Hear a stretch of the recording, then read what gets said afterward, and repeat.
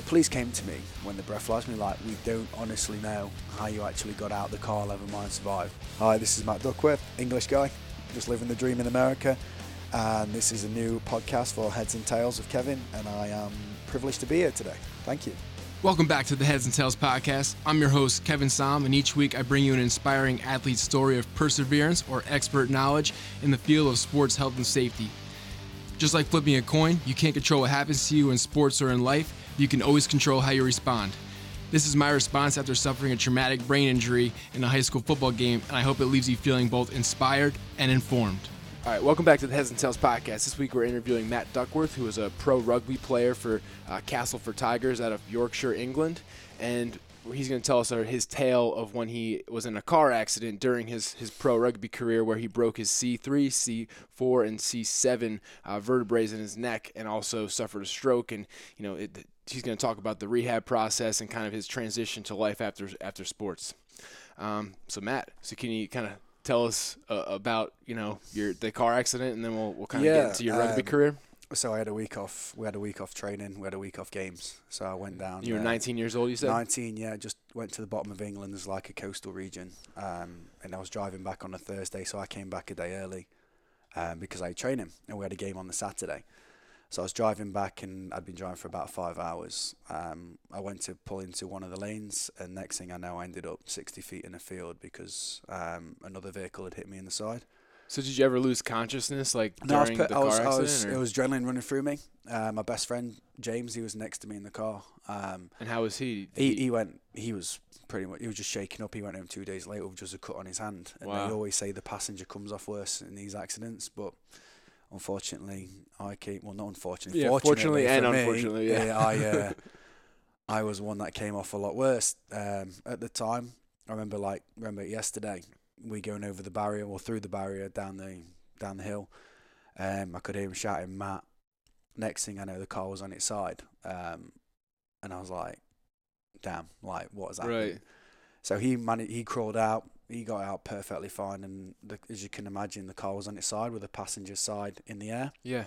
So I was stuck there with my seatbelt, and at this point, I was panicking to find the eject your seatbelt because I thought the car would catch on fire. Yeah, right. yeah.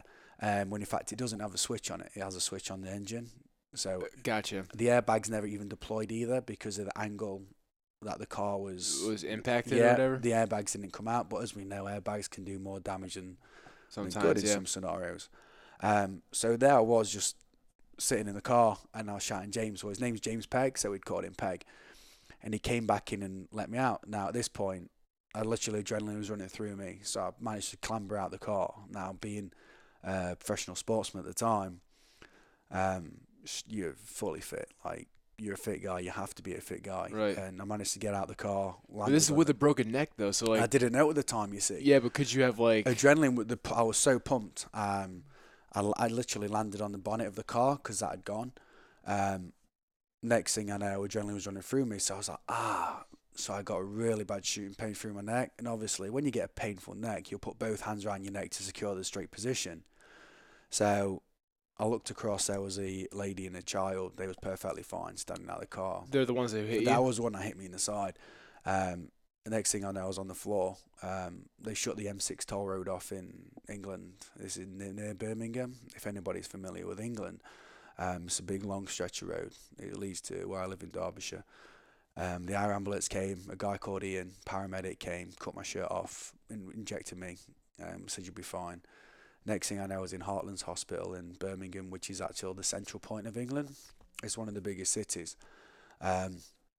Took me down. All the paramedics, nurses all came clambering around me. The police officer wanted to breathalyze me. Obviously, I don't really drink being a professional, so that was fine because I was on holiday. And plus, you were the one that got hit. It wasn't like... Exactly, but they still have to do it because until you're innocent, you're guilty until you're innocent. It's not innocent until proven guilty. It's you're guilty until you're proven innocent. Right, exactly. So he breathalyzed me, and then at this point, they actually wanted to call my mom and dad. And obviously, when you're a guy, your last person you want to speak to, I says, listen, don't ask my mom, whatever you do. Who picks up the phone? Your mom. Mom picks up the phone.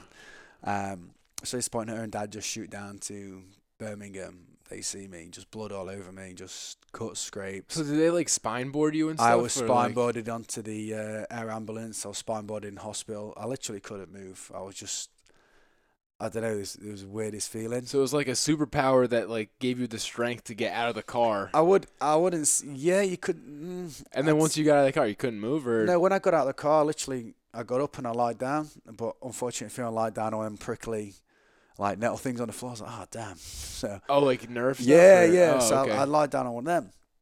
Next thing, I was just on the spinal board for a while. I was literally lying in there. And I was in a helicopter. I was in an air helicopter to hospital. You remember your helicopter ride? Yeah, it's funny you should say that because the lady that actually saw me, she says, "What was your helicopter ride like?" I says, "Oh, it's great looking at plastic roof all the way." Oh yeah, Because you can't they look out the can't- window. They yeah. can't look after the window, but I was in a helicopter too, but I don't remember one bit of it. So I remember it was noisy, and I was getting a bit of a headache in there, and obviously I was sweating vigorously because yeah, your body was like in it was shock. distress. Yeah, it was no idea what was going on. So I got to hospital, constant MRI scans, constant attention, because the police came to me when the breathalyzed me like, we don't honestly know how you actually got out of the car, never mind survived. With how bad your neck With was. how bad I was and the state I was in, and the fact I showed you pictures of the car, didn't I? Yeah. How bad. I'll put those up in the show notes if you send those to me. Yeah, perfect. And how bad the car was actually damaged, and it was like, I don't know myself. And with my parents, it was quite religious. Like, cut a long story short, my dad, he passed away this year on Father's Day. Sorry to hear that, man. Yeah, don't worry about it. Obviously, things happen in life. Yeah, I mean, But he unfortunately, was- we're all going to die at some point. so- Exactly. yeah. And he and my mum believe that it wasn't my time to go. And I was really close to my grandfather, and they think that Yeah. they think they're putting two he two helped you, together. Yeah, when it's your time, it's your time. Right. And that probably wasn't my time to go. Yeah. So I was in hospital for 4 weeks. 2.5 of these weeks, I was just lying there in the bed because I literally couldn't move after suffering a stroke. There was like every morning I'd have to have drink strength tests and Right. stretching tests. So when did the stroke thing come about? Was that like an immediate thing? No, because every day they'd come and test me, and it was getting the strength was there, and it was getting fine. Obviously, I'd suffered a big stress to my Right, body. because honestly, like I guess there's probably similar ailments from a stroke as there is to like a spinal cord injury too. So like, Exactly. yeah, it's probably hard to decipher the two. That's what they was thinking. They was thinking I was weak. Right. Like, normally I'm weighing in just over 200 pounds. In hospital, I went down to 180, and I've been at 180 pounds since I was about 13 years old. Yeah. Because they make us big boys. But it's the fact that they came, and one day my mum came to hospital, and my granddad suffered a stroke, and she could see I was talking out the side of my mouth, and my speech was slurred. And she was like, she confronted the head doctor, and she says, "There's something not right here because he's talking out the side of his mouth, and he wasn't previously to this." Right. So they rushed me in for an MRI scan, and saw that I'd suffered an aneurysm, which is a stroke. I suffered a stroke, so the left side of my body wasn't reacting as well as my right side, so I was temporarily paralysed, which I showed you the other week. Now I have that nerve damage. You can tell in my muscle from my calf to my left calf, Right. how soft my left is to my right. And Yeah. when I'm squatting or doing any sort of You activity, kind of favor one side. exactly. When I'm running, for example, my sneaker is always worn more on my left side than my right side Interesting. because I don't pick my leg up as much as I do. Yeah, the other one. So I've compensated it in that way. But going back to being in hospital, I will literally had to learn how to balance, just walk up steps, stand on one leg again. So run what again. what did that feel like when you had to go through that, going from being, you're 19, right? I had the You're world at my a feet. professional athlete, at like the peak of your physical prowess, I guess, and now you can't do half the things that you did before. It actually put me into a really depressive state. I was deemed, not many people know this, but I did have attributes of bipolar, because 1 minute I'd be high and the next minute I'd be so low. And I'd this be is snapping. before the injury or This after? is during and after okay. the injury. So you were diagnosed with bipolar? Yeah, I was really bad. Like, I really went into a depressive state. Because that year I was due to get a new contract and become Get better. paid, yeah. No, I was getting paid. I know, but like, Get paid. yeah, paid. That's Paid, what I like mean, yeah. become get a longer extension on a full-time Right. contract. Yeah, that's what I meant. So obviously they didn't know what was going on with me. I didn't know what was going on with me. But the fact that I went away on a boys' holiday it wasn't a drinking holiday because I still had to be disciplined, but it was a social aspect. Right. And there's the fact that my parents advised, this is, we don't think you should go, but being They said that before you went?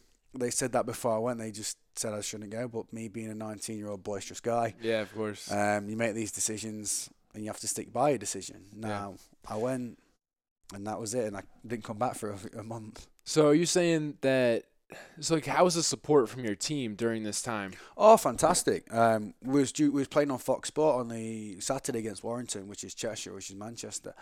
And like even the commentators and stuff was sending me get wells, and there was a big get well card from all the fans that used to come to watch the game. And boys would come and visit me in hospital, even though it was like 2 hours away. And that helped you? Yeah, because I knew all along the club at Castleford it's a really family, it's a close, tight club. And I still support them to this day. Like, they're my team. I still have friends playing for them now. Well, how did it feel when, like, did the doctor ever say, like, you can't ever play rugby again? Yeah, they said they wouldn't advise me playing again. This was like when you were in the when hospital? I was in hospital. So, like, what was going through your head when he said that, or she said that? I'll play again. Yeah? Yeah, I'll play again. Because my dad always said you get out what you put in. Right. If I think to myself I can go play again, then I'll go play again. So at first I was skeptical because my first session back in the gym. So we'll skip forward. So I was in hospital for a month. My dad actually bought me a spin bike. Okay. So I'd sit on that for 2 hours a day, just on like a stationary bike. Just on a stationary bike, watching TV with a neck brace on. My mom, she'd change my pads because I had spare pads because they'd be sweating. Okay. So it was really difficult taking it off because I'd have to keep it on all the time. And life was difficult with a neck brace on, as you can imagine, sleeping, walking, even the crossing the sidewalk. You'd have to literally physically move your body both ways because you're in a stiff position. So even taking the neck brace off, I had to be careful. So they do that for me. The parents was great. Then it just all rolled into one. But my first session back in the gym, I couldn't even lift a 15-pound dumbbell. And that was the most frustrating part, even getting back onto the treadmill. Right. I tried to run. I had no physical capability of running. I was like, damn, this is more serious than I thought. I thought my mentality, I could go back straight into the deep end, and I couldn't. So were you like questioning if you could still go back to rugby at that point? Absolutely. Not running every day. Yeah. Before that, to getting on the treadmill and not being able to run for 10 seconds without the imbalance in the muscles. And I was like, damn, like, this could really... So did you work with like a physical therapist? Yeah, a physiotherapist? Yeah, at the club we had I had physiotherapy because in England we have the NHS, so we have the National Health Service, which is not like the States. You say if you break your leg today, you can walk in and you'll get an operation on your leg if you need an operation. Gotcha. Not if you have insurance or... No, you don't even need insurance because you pay that in your wage. It's called national insurance. Oh, okay. So they pay a contribution to there. So we have a different healthcare system. Thankfully, we do anyway because... Yeah, I think it sounds like a better, better way to do it. There is more things expensive. But yeah, you can go to the National Health Service, NHS, there's hospitals everywhere, and you can go in and they'll pay. So they put me into a 12-week physiotherapy program where I'd go for 3 times a week to my local hospital, and I'd work with a physiotherapist there, and they'd have to get the gymnastic balance bars at the side. Yeah, they'd have to get me walking with that, or I'd have to go on the stairs and walk with one foot. So you really were like... I was screwed. Yeah. Like, I was so bad. Like, all my friends came to see me in hospital, and they knew that something was drastically wrong. Right. Because out of the boys, like, I'm one of the guys, you know? Yeah. And obviously playing sports a lot, like, everyone sees it, you're a strong guy, but they saw me at my lowest. Vulnerable state. Oh, yeah, it was really upsetting for them. Like the best friends, I've known them since I was 2-3 years old. Right. But they didn't even question it. They was like, he'll come back, don't worry about it, he always does. And that's the mentality that they had of myself. And I was like, these guys believe in me so much. Right. So that helped you. Yeah, and that spurred me on. But I had physiotherapists for the National Health Service in the hospital, but the club was fantastic. Like, the club was thinking, is he going to make it again? And is he going to come back to play? Like, they was thinking, do we just... So they were, like, rooting for you. They were still paying me. They could have just take my contract away, but they were still paying me. And they had great physiotherapists. I mean, that's awesome because it wasn't like you even got hurt, like, playing, you know? Exactly. And they knew it. I don't know if they knew or not, but they carried on paying me my contract. They carried on supporting me all the way through. Right. There was a head physio called Russell Jones. He was absolutely unbelievable with me. He'd work with me. I'd go on a Tuesday and Thursday when I moved back to Castleford. So I lived in Derbyshire and I moved back to Castleford where rugby was. So I lived with my mum and dad for a bit. And he'd go with a balance work in the gym with me. He'd always give me help and everything because I'd known him since I was 15. It's like a good 4 or 5 year relationship. And he worked with me individually a lot. The club was fantastic. I mean, the chief executive of the club now, Steve Gill, he was the head of youth development when he signed me when I was 15. And he stood by me all the way through. That's and awesome. The coaches So you were signed when you were 15. You were a freaking stud, huh? Nah, it was all right. There was always better players. Obviously, they always had friends around me. But it was weird because my background, where I'm from in England, we don't play rugby league.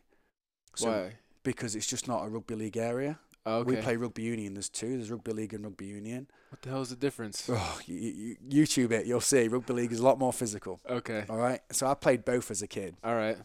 So I signed professional rugby league, and my dad used to take me an hour away from home to be able to play for the local rugby league team where I got picked up and they signed me. Gotcha. But we never played it. So going in, I never got a scholarship. Like there's loads of guys with a scholarship.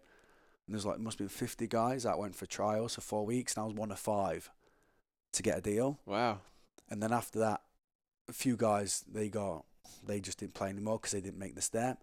And then there was another 5 of us that got improved contracts after 2 years. And I was one of these guys. So they saw something in me. So I was like, I'm going to repay these guys as well. I've got to go back and prove that I've still got it. Yeah. And I went back playing. It was great. I never really was the same again at the club, as in. So you did get back to playing again. Absolutely. I went back playing in February. This happened in August, and I went back playing in February. March. Wow. It's not too bad. Yeah, it's a pretty good turnaround. Well, I wasn't meant to be playing the day I played. What happened is I went out for some food with the boys because I was going to go watch the team. Yeah. And one of the guys had to drop out due to illness. And my coach, Richard Pell, at the time, says, Matt, what are you doing? And I literally had a stomach full of food. He goes, come on, you can start playing again. I was like, mate, I really can't. And he's like, nah, come on, you can do it.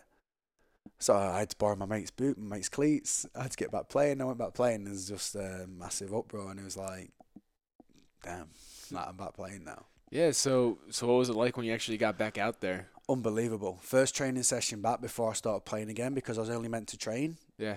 First session back, Richard Jones, one of the big guys. He high-shotted me by accident. And he was like, Matt, I'm sorry. And I was like, mate, you've done me a favour. If I can take a headshot around my neck from you, I can take it from anyone. That was a confidence boost. And I was like, oh, we can do this. So was it a dirty hit or? No, it was just because I stepped in and he just came late with an arm because obviously when you're going one-on-one with somebody, as you know from football, you'll step them, use a side step. Yeah. And then before they can change body position, their arm's out already. And he just caught me around the neck. Oh, so it was like a clothesline type thing. Yeah. Gotcha. And he was like, oh, sorry, Matt. I was like, mate, you've done me a favour. Yeah. Like, it was great. Then from there on, it was just progressing. So every day was literally gym, training. Twice a day is great. I loved it. Twice a day training? Yeah, I'd train in the morning because obviously I wouldn't be able to work. So I'd go to the gym in the morning and I'd have training at night as well. So sometimes I got told to cool off a bit, but there was just something... Yeah, it's the athlete mentality that, like, more is better. So yeah, I've learned that. Now it doesn't work so much. Yeah, now I've got to 27. I'm like, oh. Yeah. I'm like, damn, maybe we should cool off a little bit. Yeah. Maybe put a rest day in there once every month. Yeah, once a month. Before we get too far along, when we talked about, you mentioned that you were going to go support your team, but it turned out you actually were going to play.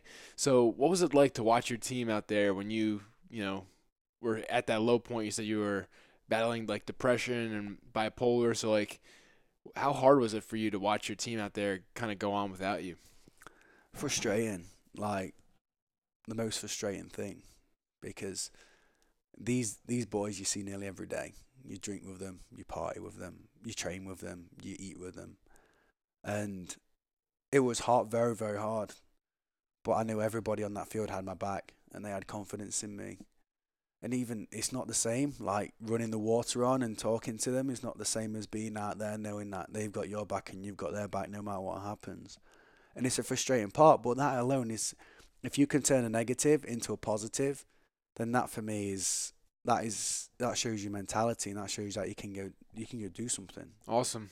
it's a great way to look at it. I think So really, because they were supportive of you, that helped you not feel as bad, I guess. Like and they knew I'd be back.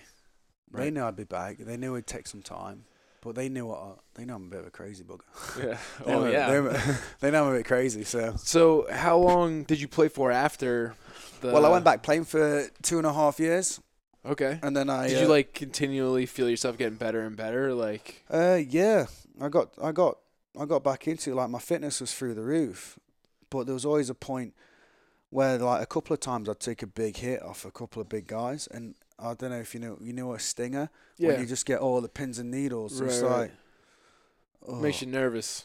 Yeah, it does. It's the weirdest feeling that you can get is when you get the sting, you're like, damn, what was that? Yeah, I would always get them like just with a really sharp, hard shoulder hit. Yeah, and like my whole arm would just like go numb. And it's a crazy one. Yeah, it goes away after like a couple minutes. At the time, you're like, yeah. What was that? Because I never used to get them, but because my left side is more sensitive because I've got nerve damage. Okay. It was quite worrying. It's like when I'm tackling, I'll always try and favour my right because it still feels when we're hitting the shield. You feel stronger. Yeah, but when we're hitting the shield, when I go on my right, so at the start for a warm example, you'll get down and up. You'll do 5 on your right, 5 on your left. Get your shoulders going. Still, even now, when I go on my left, I feel it's weaker. Yeah. Like it's not. I can't judge how weak it is. I just don't feel natural. Now, is that from the stroke or is that from... That's from the aneurysm. Right. That's from the side because I feel like... Because before I could actually really Right, it's not from the neck injury. It's from... Yeah, it's not from the neck injury because obviously the doctors say your bones grow back stronger. Yeah. But it's more from the aneurysm, from the dead nerve. Because gotcha, yeah. even now, you know yourself, even at Sam's working out, the left side always... The pivot and the hip rotation, I'm always sliding towards my right a bit, which I'm trying to... still get the balance right, but having spoken to specialists, they say it'll never come back as good as it was. Right. And to me, that's why I try and do as much as I can every day. So when did you decide to retire from rugby? When I got the job out here. Yeah. When I came to the States 5 years ago, because there's more to life. Rugby's only going to be till I'm 30, 32. Let's be serious. It's a realistic career, but when you come... I wouldn't have been able to do what I've done now and achieve what I've done now if it wasn't for that. So really, it could have been a blessing in disguise. But still, like, it's the Rugby League Four Nations final tomorrow and that's Australia against New Zealand. But however, there's guys playing for England that I'd know and that I'd played with. Right. That I saw come through the academy, and there's guys playing for Castleford now that they've been supportive all the way through with me for everything. And we still keep in contact. I mean, I've got a good mates, should I say, at quite a few of the professional clubs in the Super League, in League One, in League Two. I still know quite a lot of coaches, etc. So there's a lot of guys still out there.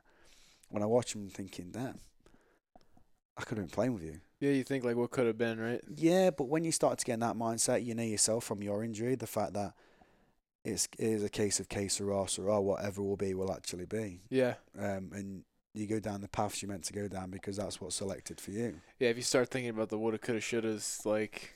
Exactly, but this is what my dad used to say to me. So I'll always stick with me, bless him, was if you live in the past, you never move forward. Right. And you don't.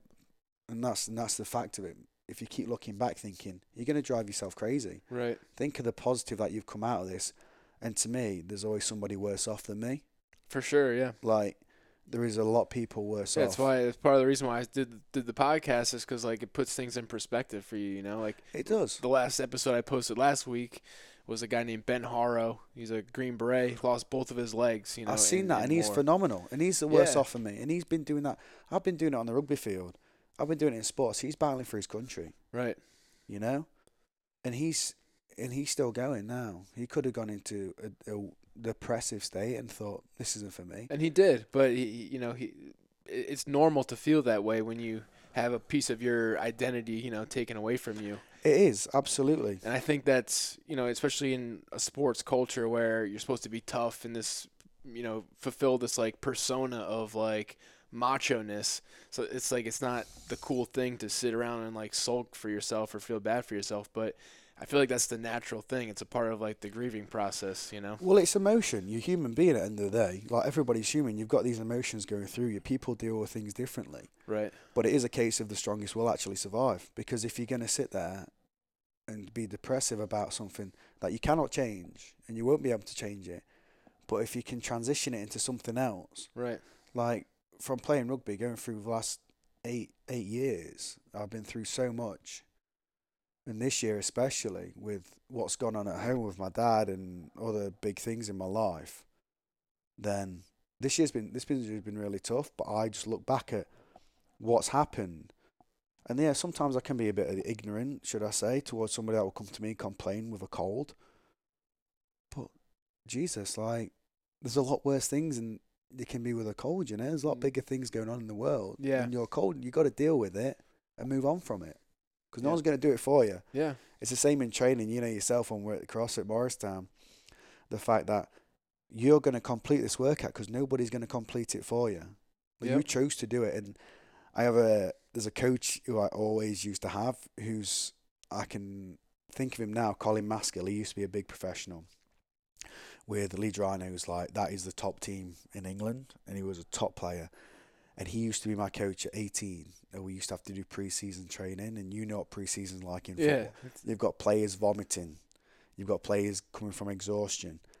And he used to stand behind you laughing. And he used to say, it is good for you. You chose the sport. Like, you chose to do this. Yeah. You just got to get up that hill and just do it. Right. Because you'll get the benefit. Yeah, I mean, this reminds me of doing Between the Ears with Bill, which is going to be Bill's episode will have posted at the point where we post this episode. But it's like, if you know what Bill does with the Between the Ears stuff, it's like mental toughness training. I've met Bill this year, right? This goes out to everybody. I've met Bill. I've joined CrossFit Morristown from CrossFit Garden City. And that guy is an inspiration to what he does. He goes about his thing. He just does it. And we have, like with yourself, coming from, you can't relate to it because he's been in a different scenario in the military. But some things we can transition into each other, like the mental toughness and the mental battle. Right. To get up when you don't want to get up. Yep. To do that last rep when you don't want to do the last rep. Yep. To beat, what should we say? To beat life. Like, to go through things, because he's served and he's been through some dangerous situations. Yeah, and like, for people listening to this, it'll be episode 54 that you can go back and listen to Bill's episode. But what I got from doing Between the Ears and just from what you said, like, you chose to be here, right? Yeah. So he always says engage aggressively. So like you chose to do this, so now do it aggressively. Don't just go through the motions, and just like survive out there. Like, do it with a purpose. And like when I've spoken to Bill, we've transitioned and we've translated in what we've both been through, and like with yourself, the fact no one's gonna pick your ass up, no one's gonna do it for you. If you don't do it yourself, then what's left? Yep. Like, you've got to carry your own body weight. You've got to carry yourself in a way where people will think, damn, like, you've literally just got to do it. That's the fact of the matter. And to do it with a mental toughness and aggressive state, and to come out of, for example, a workout and knowing you gave everything you got to that workout, and not going home thinking, I could have changed this and I could have changed that. Right. It's pointless. You can do that next time, but that day you should be able to go in there and just do it. Yep. Because like Bill or Carrie Ann's not going to do it for you, or LJ. Exactly. They're just going to scream at you and just make you smile. Yeah, but it's good to be in like that kind of team environment like we're used to, like with CrossFit. We're going to get to that beautiful. The CrossFit aspect. So let's talk about your transition to life after rugby. So you said you took a job in the United States. So well, what do you do now, and kind of? I'm working in recruitment for a company called USA Sport Group. Okay. And we do sales. We do everything. We cover every single sport. We're based in White House Station in New Jersey, and we cover 13 states. I mean, our biggest states is New Jersey, Pennsylvania, Massachusetts, and New York, especially Long Island as well. And I came across here because it was a change for me, and it's something I didn't even want to come to America. Like, I never had any. It was always Australia for me, because I've got a lot of friends and I've lived with Australians, because it's big at rugby in Australia. So I always had the chance and always had the feeling to, I'll go play rugby in Australia. Like, I always wanted to do it.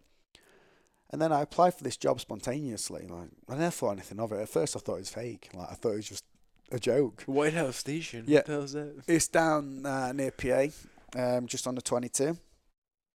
Yeah, I know where it is. But. So I applied for the job. We used to be based in Boundbrook in Okay. Maiden Lane. And this my cell was calling me because I was working for a company called the National Grid, which is actually funny. My first week here, there was a National Grid van. That's exactly the same company driving about. Wow. I was like, what is the chances of that? So yeah, we're based there. So I got this call on my phone saying, would you like an interview? We want to get you across to the States with your experience. Then I got the job and I came across in March and I was like, oh. At first I was like, do I really need to do this? Yeah. And ever since then, I've grown in stature in the company. I mean, it's a fantastic company. We cover everything.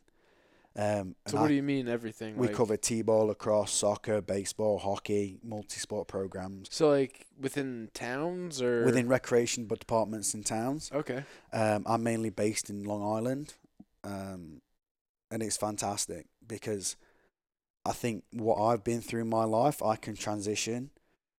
I coach a lot of soccer, so we coach everything because we get taught how to do. We have trainers. So that's essentially what you're doing. You're coaching all sorts of sports. Yeah, it's it's a big. We have different programs to different ages. So in the spring we'll do a program for 2.5-year-olds to 7-year-olds, and then in the summer we do back to the. I'm sure you went to them as a kid, or the sports camps, or football camps, your soccer camps, and then in the fall and the spring as well we have travel and recreation teams in soccer. And I absolutely love it because I feel my life experience I can transition into the kids and the parents of the children as well, such as like diet, because I never had it, and I'm sure you didn't really have it when you was 8 and 9 years old. Somebody coming to you and saying, "Listen, you can take this further if you just change these little things." Just even mentioning diets to parents, because it's not just for me coaching. I want to ask the kids, like I have 11 and 12 years. I want to say, how's your day been? What's your day been like? It's more of a mentor, not just a coach. It's more of a mentor position, you know? Yeah. And I just think if you can install confidence into a child, then that'll take them further than what they've been. Because I've got some kids that at the start of the program, for example, this fall I've been working in Boundbrook, and I'll have some kids that didn't have much confidence at the start. Right.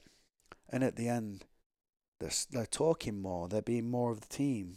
And to me, that's a progression. It doesn't have to. And that'll translate into school. And exactly. And that'll translate into life, hopefully. Right. But I just think working for the USA and in the USA is a fantastic opportunity, and you've got fantastic facilities over here. I just want to see more kids active in sport because I think it's a great social aspect. Did you play any other sports growing up? Yeah, I played a lot of soccer growing up in school. But rugby was obviously your yeah, main. I mean, I got introduced to rugby from the age of, I was 6 years old. My dad's friend was a former professional, and he started a team, and he got me involved, and then my dad took me everywhere. So you've been involved with sports, for when you were in England and also 21 years. Yeah. So what do you see the big difference between sports in England or Europe versus the United States? I feel like in the United States, there's too many people. No, should I say there's too much highlighting on what can go wrong than what can go right. I mean, take example football. Football's been played for hundreds of years, right? And all of a sudden, because a select minority get concussions and head injuries, CTE and stuff, and then everybody's putting everybody into this market, and everybody's putting everybody into the same category. Yeah. Children can't be bubble wrapped, and I feel like now kids are getting bubble wrapped and more and more and more than just go play. Like, go and enjoy your childhood. Yeah. And there's a bit too much pressure, I've noticed, compared to Europe. There's too much pressure on children playing every sport. So they'll play basketball Monday, lacrosse Tuesday, hockey Wednesday, soccer on the weekend. Let the kid be a kid, because I think too much emphasis on getting a scholarship. There's too much pressure on the kids. So do you think, because I know a lot of people think that in the U.S. it's too specialized, like kids only play, soccer, they only play baseball, or they only play one sport year round. So you're saying that you don't see the same thing? Yeah, we do. We have specialised sport. We have people specialised in the UK. However, I just feel like kids are pushed more into sport. Right, with the end goal of... with the end goal than actually chosen to play sport. It's not because they're doing it because they want to have fun. They're doing it because they're trying to save their parents, Exactly, and we get a lot of kids. So the best thing about the company I work for is the 2.5 to 7 year old. We do a program which is the multi-sport program, where for 7 weeks they come for an hour a week, and we cover hockey, lacrosse, basketball, t-ball, soccer. Okay? Even do flag football and track and field. Cool. Now, to me, at that age is fantastic, because what good is it? You get some parents out push their kid into playing soccer, and I played soccer, so then you're going to play soccer. The kid has no interest in soccer. But then when he gets to the t-ball aspect, his hand-eye coordination is absolutely fantastic, and he is hitting that ball out of the park. Right. So I just feel they need to take their time a little bit more and just let the kid try variety, because just because he's not good at soccer doesn't mean he's not going to be good at track and field. And if he's not good at soccer, playing 7 days a week soccer might not make him better. And he's going to resent it, if anything. He's going, I Yeah. don't want to play soccer anymore. Right. So just I think they should take their time more. But being in Europe, soccer's a lot bigger. Yeah, for sure. Over here, it seems football Football's numbers are king. Yeah. It seems like it's dropping though a lot now. You think? Yeah, it's got that way. Last fight, because soccer seems it's on the rise. Yeah, I would agree. Actually, soccer is next 10 years, but I do feel the Americans, you guys have got such a big field to start playing professional rugby, because it is controlled. Tackling's controlled. You don't get head-eye shots. It's penalised. You can't come in from anywhere. There's nothing. Well, put it this way: there's hardly any padding noise you go out with. There's a gum guard. Right. That's all you need: a gum guard and cleats. Yeah, I wanted to ask you that too. So, like, where do you see the opportunity in American football to learn from the sport of rugby to make the game safer? You see, I don't actually think that American football will ever change its aspects, because if it changes its aspects to go like rugby, you might as well just play rugby. Yeah, it's You not might the as well same keep game, it how you might as well keep it how it is. Now, America has a lot wider variety. Guys here are athletic. Like, you get some absolute phenomenal athletes, and I feel like some are wasted playing football, because if you think how much they actually play with football, considering the ad breaks and the quarter length, Right. playing rugby is 40 minutes straight, 10-15 minutes break, 40 minutes again straight. I feel like you've got some fantastic athletes that could transition so well into playing. Yeah. Because even now, you get some people go, what sport do you play? You're not really a soccer. I says, no, I'm more rugby. And they're like, oh my God, that's a crazy sport. But it's a controlled sport. Now, in England, we have a saying, soccer is a gentleman's sport. No, what is it? Sorry. It's, you made me think here. Oh, rugby's a thug sport played by gentlemen. It's a thug sport played by gentlemen. Yeah. And then soccer's the opposite. Because in soccer, you get a lot of hooliganism now. Okay. And there's a lot of violence that goes on. Rugby is a sport where you can battle the crap out of each other for 80 minutes straight. But at the end of the game, you'll be the first one I'll have a handshake with and a pint. Okay. And a drink after the game. Yeah. And such as the referee, for example, you've seen in soccer, players will crowd the referee. In rugby, you have to say, sir. Only the captain's allowed to speak to the referee.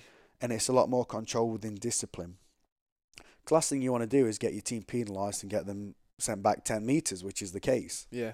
So it is controlled. But I feel rugby should be on the rise in the next 10 years. US have got a lot better, especially at Rugby League. There's more teams coming up. And Rugby Union Sevens. It is definitely on the rise. Oh, yeah, Rugby Sevens. Yeah. Fantastic sport. That's just... So can you explain the difference? Yeah, Rugby Sevens. So Rugby Sevens generates from Rugby Union. Rugby Union is played with 15 men, whereas Rugby Sevens is played with 7 men. In the same Rugby Union, you have a scrum. I don't know if you know what a scrum is. It's like where you you bind they're onto lined it. up. Yeah. Yeah. Okay. Yeah. So Everyone's like all locked in yeah. together. So everyone just Google a scrum. So you'll get a better idea for this. So you'll have your scrum, which is you get 3 at the front, 2 in the middle, 1 at the back. I'll put it in the show notes. Yeah. Okay, and then you'll have 2 sides, which is flankers. Then in Rugby Sevens, it goes to 3 men and 3 men, and the other 4 are out in the wing, and it's just continuous all the way through. It's just a fast physical sport where it's basically all about handling and speed. Now, with American football, Does that make it more dangerous? Or no, it makes it more wide open because you're still playing on a field. Oh, it's the same size field? Exactly, same size field. So it's a test of fitness, grit, and determination, which is, it can transition well. I mean, apparently a lot of guys who play football in college sometimes will go and try playing rugby in the off season. Yeah. And I think it's a I great. think it translates well. Yeah, it does translate well. I feel like both sports can learn from each other, because I forget the guy's name, but he plays for the Patriots. yeah, He started out being a rugby player before he started playing football. But you get a lot of that. But every sport's got its place. No, don't take it from football. Football to me is a phenomenal sport still, because you do get some of the biggest athletes I've ever seen. Yeah. Um, I agree. Like, football, obviously, like you said, the concussion things and the injuries are being highlighted at this point in time. But like you said, like, people have been playing for how long? Like 50, 60 years plus that, like, almost 100 years. So, like, the game has evolved the way it has for a reason. Like, people say, how rugby doesn't have helmets. Take the helmet out of football. Oh, no, you can wear a helmet. It's not a helmet like a football helmet. It's just like, basically, might as well be polystyrene. Yeah, I've seen them. Yeah, they're nothing. It's more like to protect you from, like, lacerations or something. Yeah. Yeah. And if you're in the scrum, it's potentially from getting cauliflower ears when your ears come in. Right. That's all it's for. But like you were saying, you can transition from both, but you can get concussion doing anything. You can walk into a lamppost, for example. Right. Right. I guess the thing with football is, like, the point of the game is to hit people. So, like, every play you're lining up and you're hitting someone. I think that's – but you can't change that. That's what football is. If you change that, then it's not football anymore. Exactly. It's not football. So, what would you do then? Exactly. If you don't like it, don't play, I guess. So. That's the thing. Yeah. If you're going to complain about it, do something else. But it's just the fact that there's loads of more sports science these days, which is going on about concussion and hits. Like, and even in England now, or the UK, should I say, because I'm from England, so I'm a bit biased towards it, because I'm not actually. They're trying to take the tackling from schools out of rugby. So you can't tackle in schools. So what do you do? To me, that's ludicrous. How's that? Hand touch or? How's that? Well, we do have a touch rugby or a flag rugby, like flag football. Yeah. But to me, how are you going to teach a child to be able to take a hit and give a hit back and actually play the sport how it's meant to play if you're going to take away the main aspect of the sport? Right. I just don't get it. And I feel there's too many people having too many says. Just let the kids play the sport. Just let people play the sport that they've been brought up playing. Right. It's a complicated issue, I guess. But yeah. But it's like baseball, for example. For instance, if a ball hits you in the face at 9 miles an hour, right, you haven't got a face guard. Girls lacrosse, they don't wear helmets, they just wear goggles. Well, I actually just did an interview with Cascade Lacrosse, and they came out with a women's helmet. Have they really now? Yeah, it's like a soft shell. Yeah. So it's optional right now. So it has like built-in goggles. It's an open face, other than the goggle part. And then there's the helmet, but it's a soft shell helmet. So say you collided heads with someone who wasn't wearing a helmet, you're not going to like further injure that person. Yeah. So that's a great idea, because to me that's strange. These guys, like, I've been to watch lacrosse. Yeah. I work in Garden City, which is one of the biggest lacrosse towns. And when I see the girls not wearing lacrosse, even the guys, like, they've had to change the lacrosse helmet, haven't they? Because the ball's gone through it before. But to not have a face mask on a girl's helmet, then they're kind of only doing why? But that was one of my questions too. Like when I was interviewing this girl, I asked why they didn't make the face mask a full face mask for the helmet, and it went back to the fact that it's an optional piece of equipment. So like if you put a full face, mask on the helmet, you're going to put other people at risk who might not be wearing the helmet. Well, it should be made compulsory, surely. Yeah, but there's then you're making barriers to participation if you do that. Like depends how safe you want to be. It's $150 helmet, so then you're saying to kids who don't have the money to buy a helmet that you can't play, basically. That's ridiculous. I know a kid this year that couldn't play football because his helmet was too tight on his head, bless him.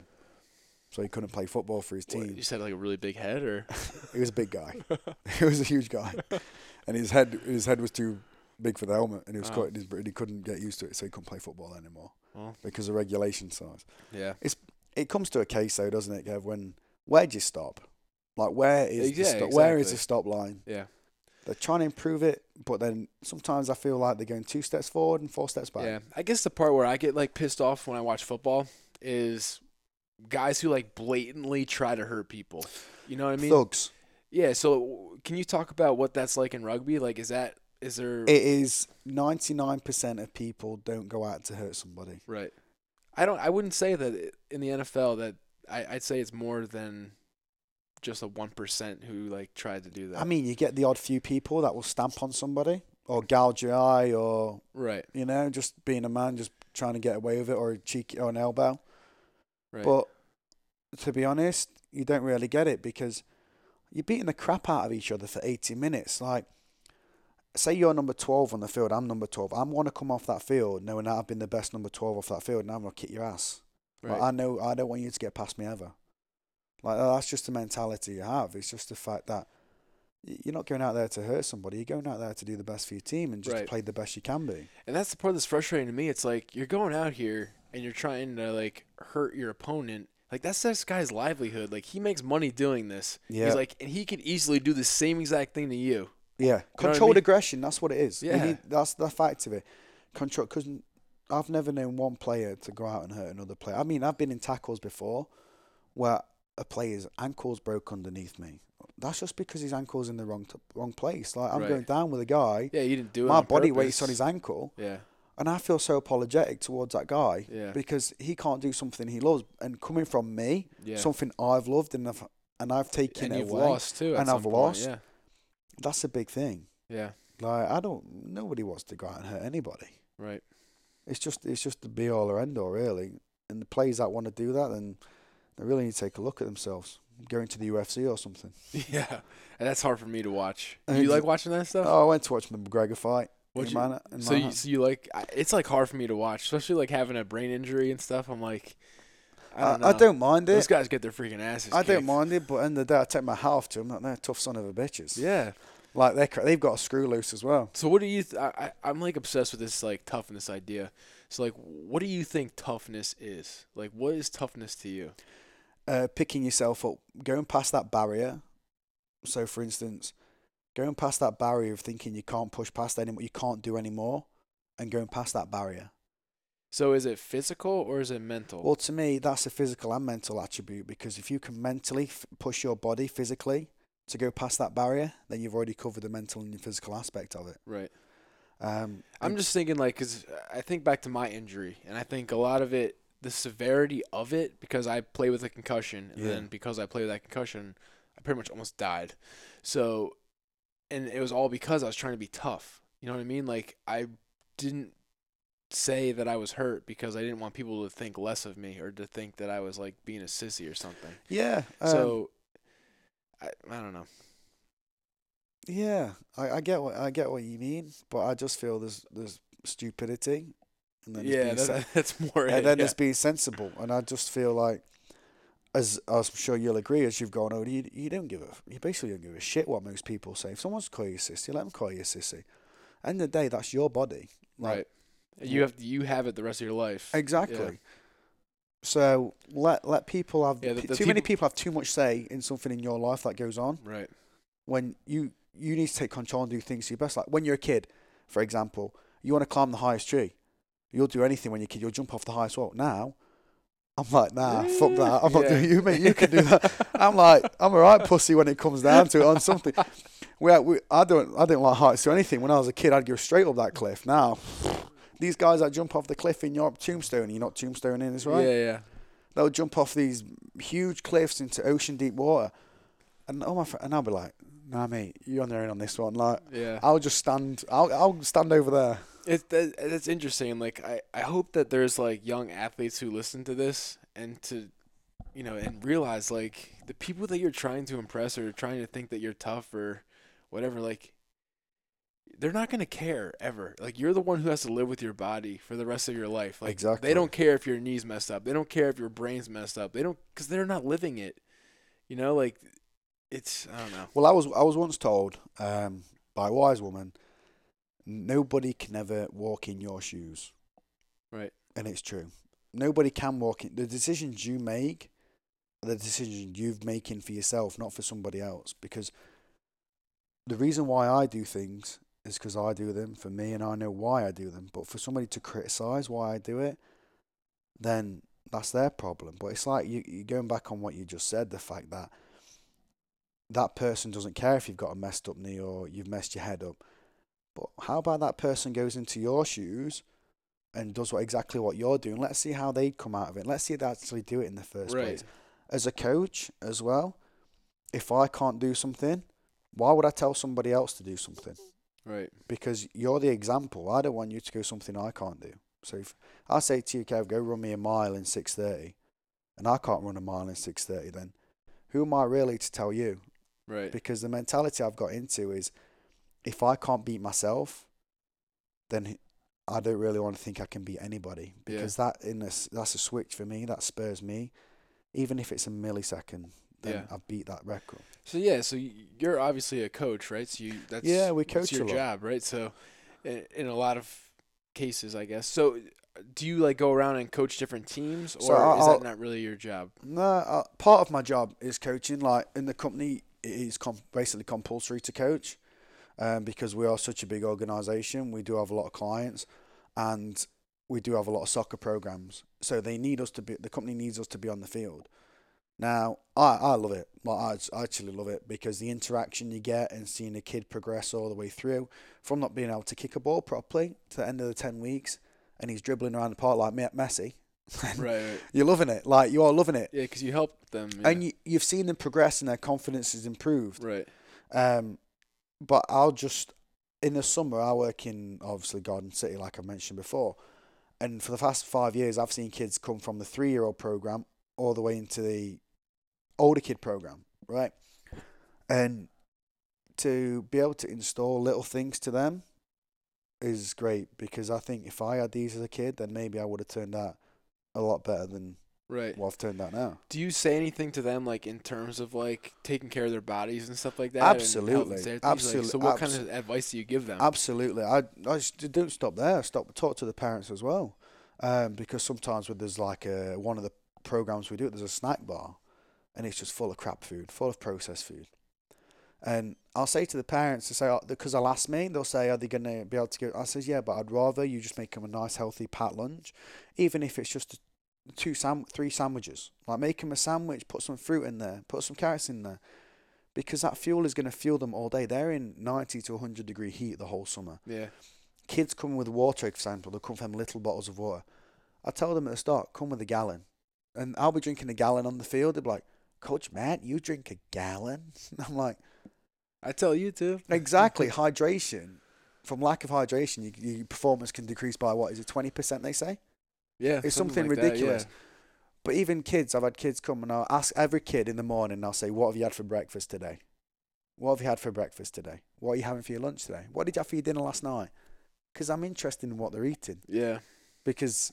yeah, there's too many bad options out there. Oh, absolutely. I get kids sometimes come like a cold McDonald's or something. And I'm just like, nah, we're not doing that here. Like, I can't obviously tell them what to bring and stuff, but I can advise them what to bring and what not to bring and the programs to do and how to improve athletic performance, because I feel if you're going to put a kid in programs all the time, then surely you need to get his diet right outside of this so the kid can actually perform like basically you want him to perform to the best of his ability or her ability. So I just feel by asking him and getting deep inside, like, I'll have a kid go to me, I had waffles and sausages for breakfast. I'll be like, how about we try oatmeal? Oatmeal and some blueberries. How about that? And a little bit of honey. And then I'll go away and try it. And then but the kids have been coming to me saying, oh, I've been trying oatmeal and I don't really like oatmeal. So why don't you start like eggs or something? Like, make yourself some scrambled egg or an omelette in the morning. It takes 5 minutes. 5 minutes of your time. And they're like, okay. So kids are improvising. Yeah, and they're what is the word? Receptive. Yeah. Because they're kind of stuck in the ways. But then but you do get a lot of parents approach you for advice in what to do and what to have and stuff. Yes, you got a big influence in your job on. Especially, and it's not just to me coaching, like I said to you. It's more of I want to know I want to know if kids having problems. Like, I'll have a kid and I'll say, how is everything? Is everything all right? Like, how are your grades doing? What's going on at school? And one kid came up to me this year and I says, what? Because he looked me down. I says, what's the matter, Chris? He goes, oh, I'm just having some problems at home. I goes, well, sometimes it's good to speak about it, and it's not just you speaking. Like, look at me as an outside person. Right. Like, I'll always be there if you need to talk, come and talk to me. Yeah, not just soccer. Yeah, it's not just soccer, because we recently had a presentation, the last one of the year, and I had all 3 teams. So I was coaching 1st and 2nd grade, 4th and 5th, 7th and 8th. And as soon as you walk in, the kids are like, they're coming up to you, giving you a hug, and parents are shaking your hand and stuff. Right. And they're wanting to sit with you all the time, and like 5 and 6-year-old asking to go around for a play date. I'm like, listen, we'll stop there. Yeah. But that's what They you like can, you that much. exactly, that they want to hang out with you. and they want you to come back and to have that warmth feeling that you're doing something right, but it's not the fact that I'm doing something right. It's the fact that you're treating them like they're meant to be treated. You're not treating them like you're shouting at them and screaming at you. Be more interested than what you should be. Right. And to me, going and doing a little bit more is better than doing a little bit less and just treating it like, I've got a soccer session for an hour. Right. No, interaction's a big thing. And if you can install the seeds early on, then I think they're going to prevail through life. They're going to get a lot more out of it than what they would normally. Yeah. So it's great. I think it's great. Awesome. So when did you get involved with CrossFit? Like, when did you find CrossFit? This is a long one. 2010. My friend Scott, he's seen it online because I've always done Olympic lifting with rugby because we have strength and conditioners. I mean, I had a fantastic conditioner, called Mark Laws. He's one of he's really well known in the UK, and he came across as an intern to the club, and we're still friends now. And he was fantastic. He taught you how to do cleans, everything, and everything. He's a freak himself. Like, he'd sit on 2 yoga balls, jump up, he'd do his core coordination, and for the size of him, he was fantastic. Mark Laws and Kevin Till as well, and they really helped me advance and make me become. But then I was always into going to the gym, doing a little bit bench, a bit biceps. You know, everyone's been there. Everyone's you need the biceps. Yeah, curls for the girls, all that. Yeah, I still do those. I'll let you off on that one. So then my friend Scott, he saw it online, 2010, and he's like, I'm going to give this a try. So he came into the gym, and it's we call it a spit and sawdust gym. You know, like an old gym. There's no AC. It's freezing in the winter. It's boiling hot in the summer. It's dirty, it's grimy, but everybody's in there, and it's perfect. Absolutely perfect. You don't get a shower in there because they know what going to come out with, one of them gyms. So you go in, and he was doing this workout, and he's like, come try it because you'll enjoy it. And so we started doing it, and you're starting to get a bit of funny looks from old school guys. I'm like, what are these guys doing? They're cheating, they're doing this, they're doing that. No bicep curls? Exactly. What do you mean no bench press? For everybody else, I hate the bench press. It's so boring. Yeah. It's a boring exercise. Being a football guy, I love bench. Yeah, we had to do it, but I still think it's boring. All right, whatever, Matt. Exactly. So we all to their own, right? Yeah, exactly. Exactly. So we did that, and the first workout I did, it was like, I think it was five deadlifts at, we say 120 kilos. So what's that? Like 240 pounds. So we'll That's double heavy. it. Pretty heavy. And it was 5 deadlifts, 10 burpees, 5 rounds at a time. And that workout kicked my ass. It was like just over 3 minutes. And from that day, I was like, shit, man. Yeah. This is good shit. So we set up in his garage. Like, he built his own pull-up bar in the garage. We all pitched in, say, $50 and bought equipment, and we do it in his garage. And there was a Manchester Games in 2010, Central England, and we just thought, we'll go for it for a crack. And it was great. Like, there was not many people. It was like 100 people there. And now it pulls in like 1,000 people. So we just started doing it. And we kept doing it, going around his house and doing it. And then in 2011, a warehouse unit, I'm not sure what you call it over here. A warehouse unit? Yeah, so like a unit, like an office block. So a block of offices, an industrial estate. Yeah, it's called industrial park or something, yeah. So we actually went in, 10 of us on an industrial unit. Oh, to open a gym? Not to open it, just for ourselves. Oh, okay. Just so we could go there and it'd be a social aspect. I mean, we had a nice little kitchen, we had a microwave. Oh, that's cool. We built a pull-up bar. We got loads of equipment in, just did it ourselves. And that started taking off. So we did that. I did that for 7 months. And then I got a job in America. So I came over to America, and when I came over, I wasn't earning the money was terrible. Well, it wasn't terrible. It's like first year money, and CrossFit at the time was like 100. Expensive, yeah. Expensive. So I was just in Planet Fitness and Retro Fitness, doing CrossFit stuff. Doing my CrossFit stuff. The lunk alarm going off. Oh yeah, too many people staring at you with their tight vests on and tight shorts. You know how it is with a lunk alarm. And there wasn't even a barbell in there because Planet Fitness judgment free zone. Right. And all that. So. Well, you don't have to worry about the bench in there, I guess, then. Yeah, didn't have to. No, it's a Smith machine, so it was kind of cheating. It wasn't the same. So I just started still doing workouts there, or I'd do a workout at home, just skipping, burpees, because you can do the workouts anywhere. It depends what time you've got. Yeah. So then I ventured into it for a bit. Then I just started going back into body part splits and like running and rowing, etc. And then I joined CrossFit 732 in Branchburg. I was part of the Snap Fitness there, and with a Snap Fitness membership, you got free to use the box next door. Oh, cool. So I'd use the box next door, and then I came back.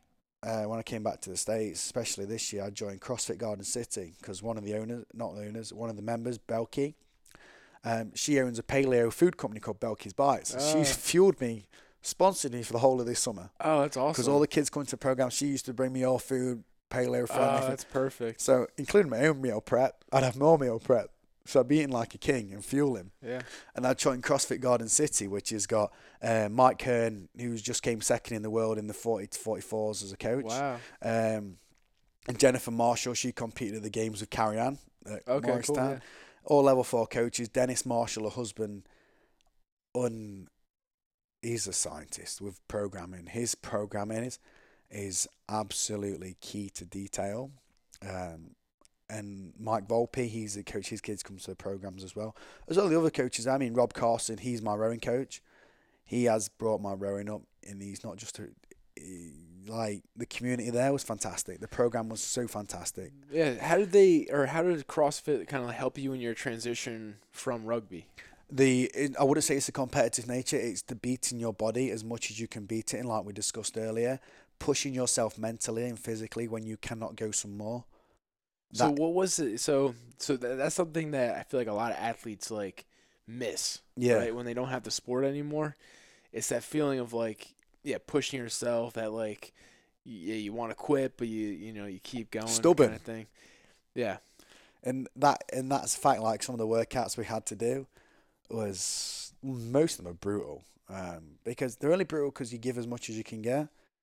But working at Garden City, with these coaches that are level 4, they do the seminars around there. I was blessed to compete. There's some athletes in there, like there's a guy called Chris.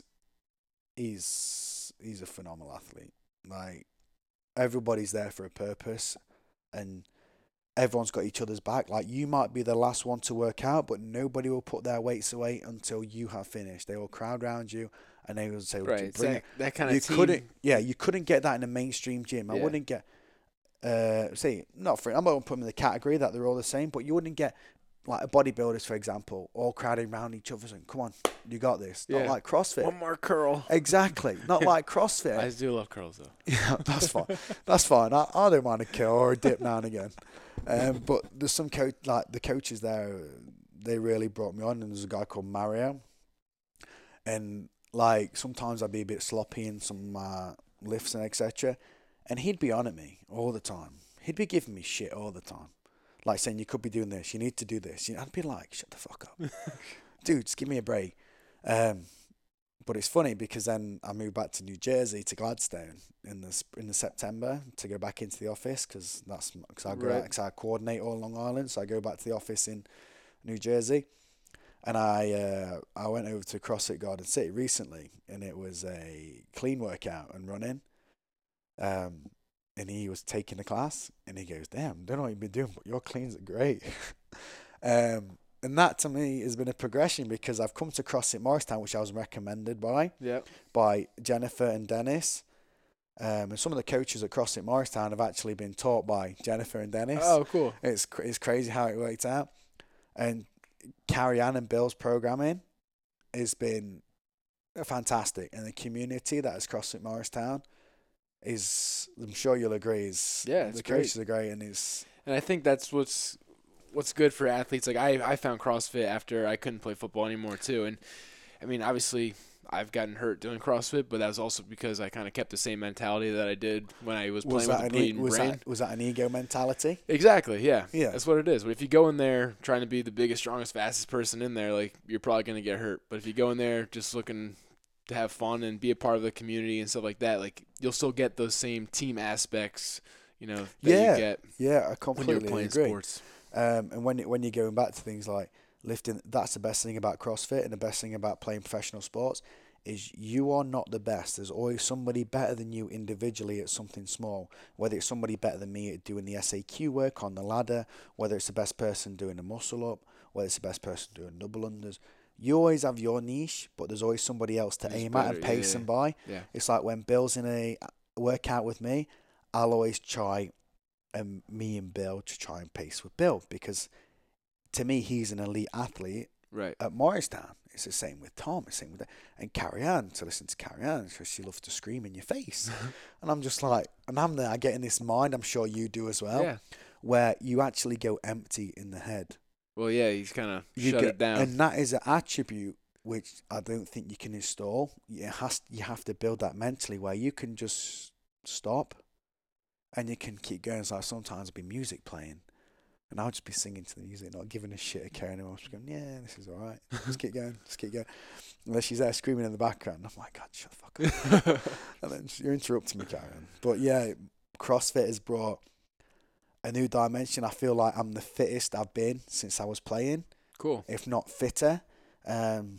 Just because of the endurance and the variety it brings, to the palette it brings to the plate. Awesome. And it's fantastic. Cool. Yeah, so I recommend that for athletes who are having a hard time not playing sports anymore. It would take you away from conventional gyms. People look at it sometimes it's a bit more expensive. However, the coaching and the attention to detail you're that paying you get, for something, yeah. And you're actually paying for coaching. You're not going to PT I'm fully qualified in personal training, but I don't want to be a personal trainer. I just did it when I was playing rugby. You get a lot of PTs, I'm sure you'll agree, that will not give you a tailored program towards yourself. Right, it's like a cookie cutter. Exactly. Why is a bicep curl adequate towards yourself? CrossFit covers a 9. Unless your goal is to have big arms. Exactly. Yeah. But CrossFit covers a 9 functional movements of the human body. Right. And it was like the other day, there was a seminar at Morristown which was all about diet. Some of the stuff that Carrie Ann was playing, you'll be playing a personal trainer $100. Yeah, she's handed this to you. Right.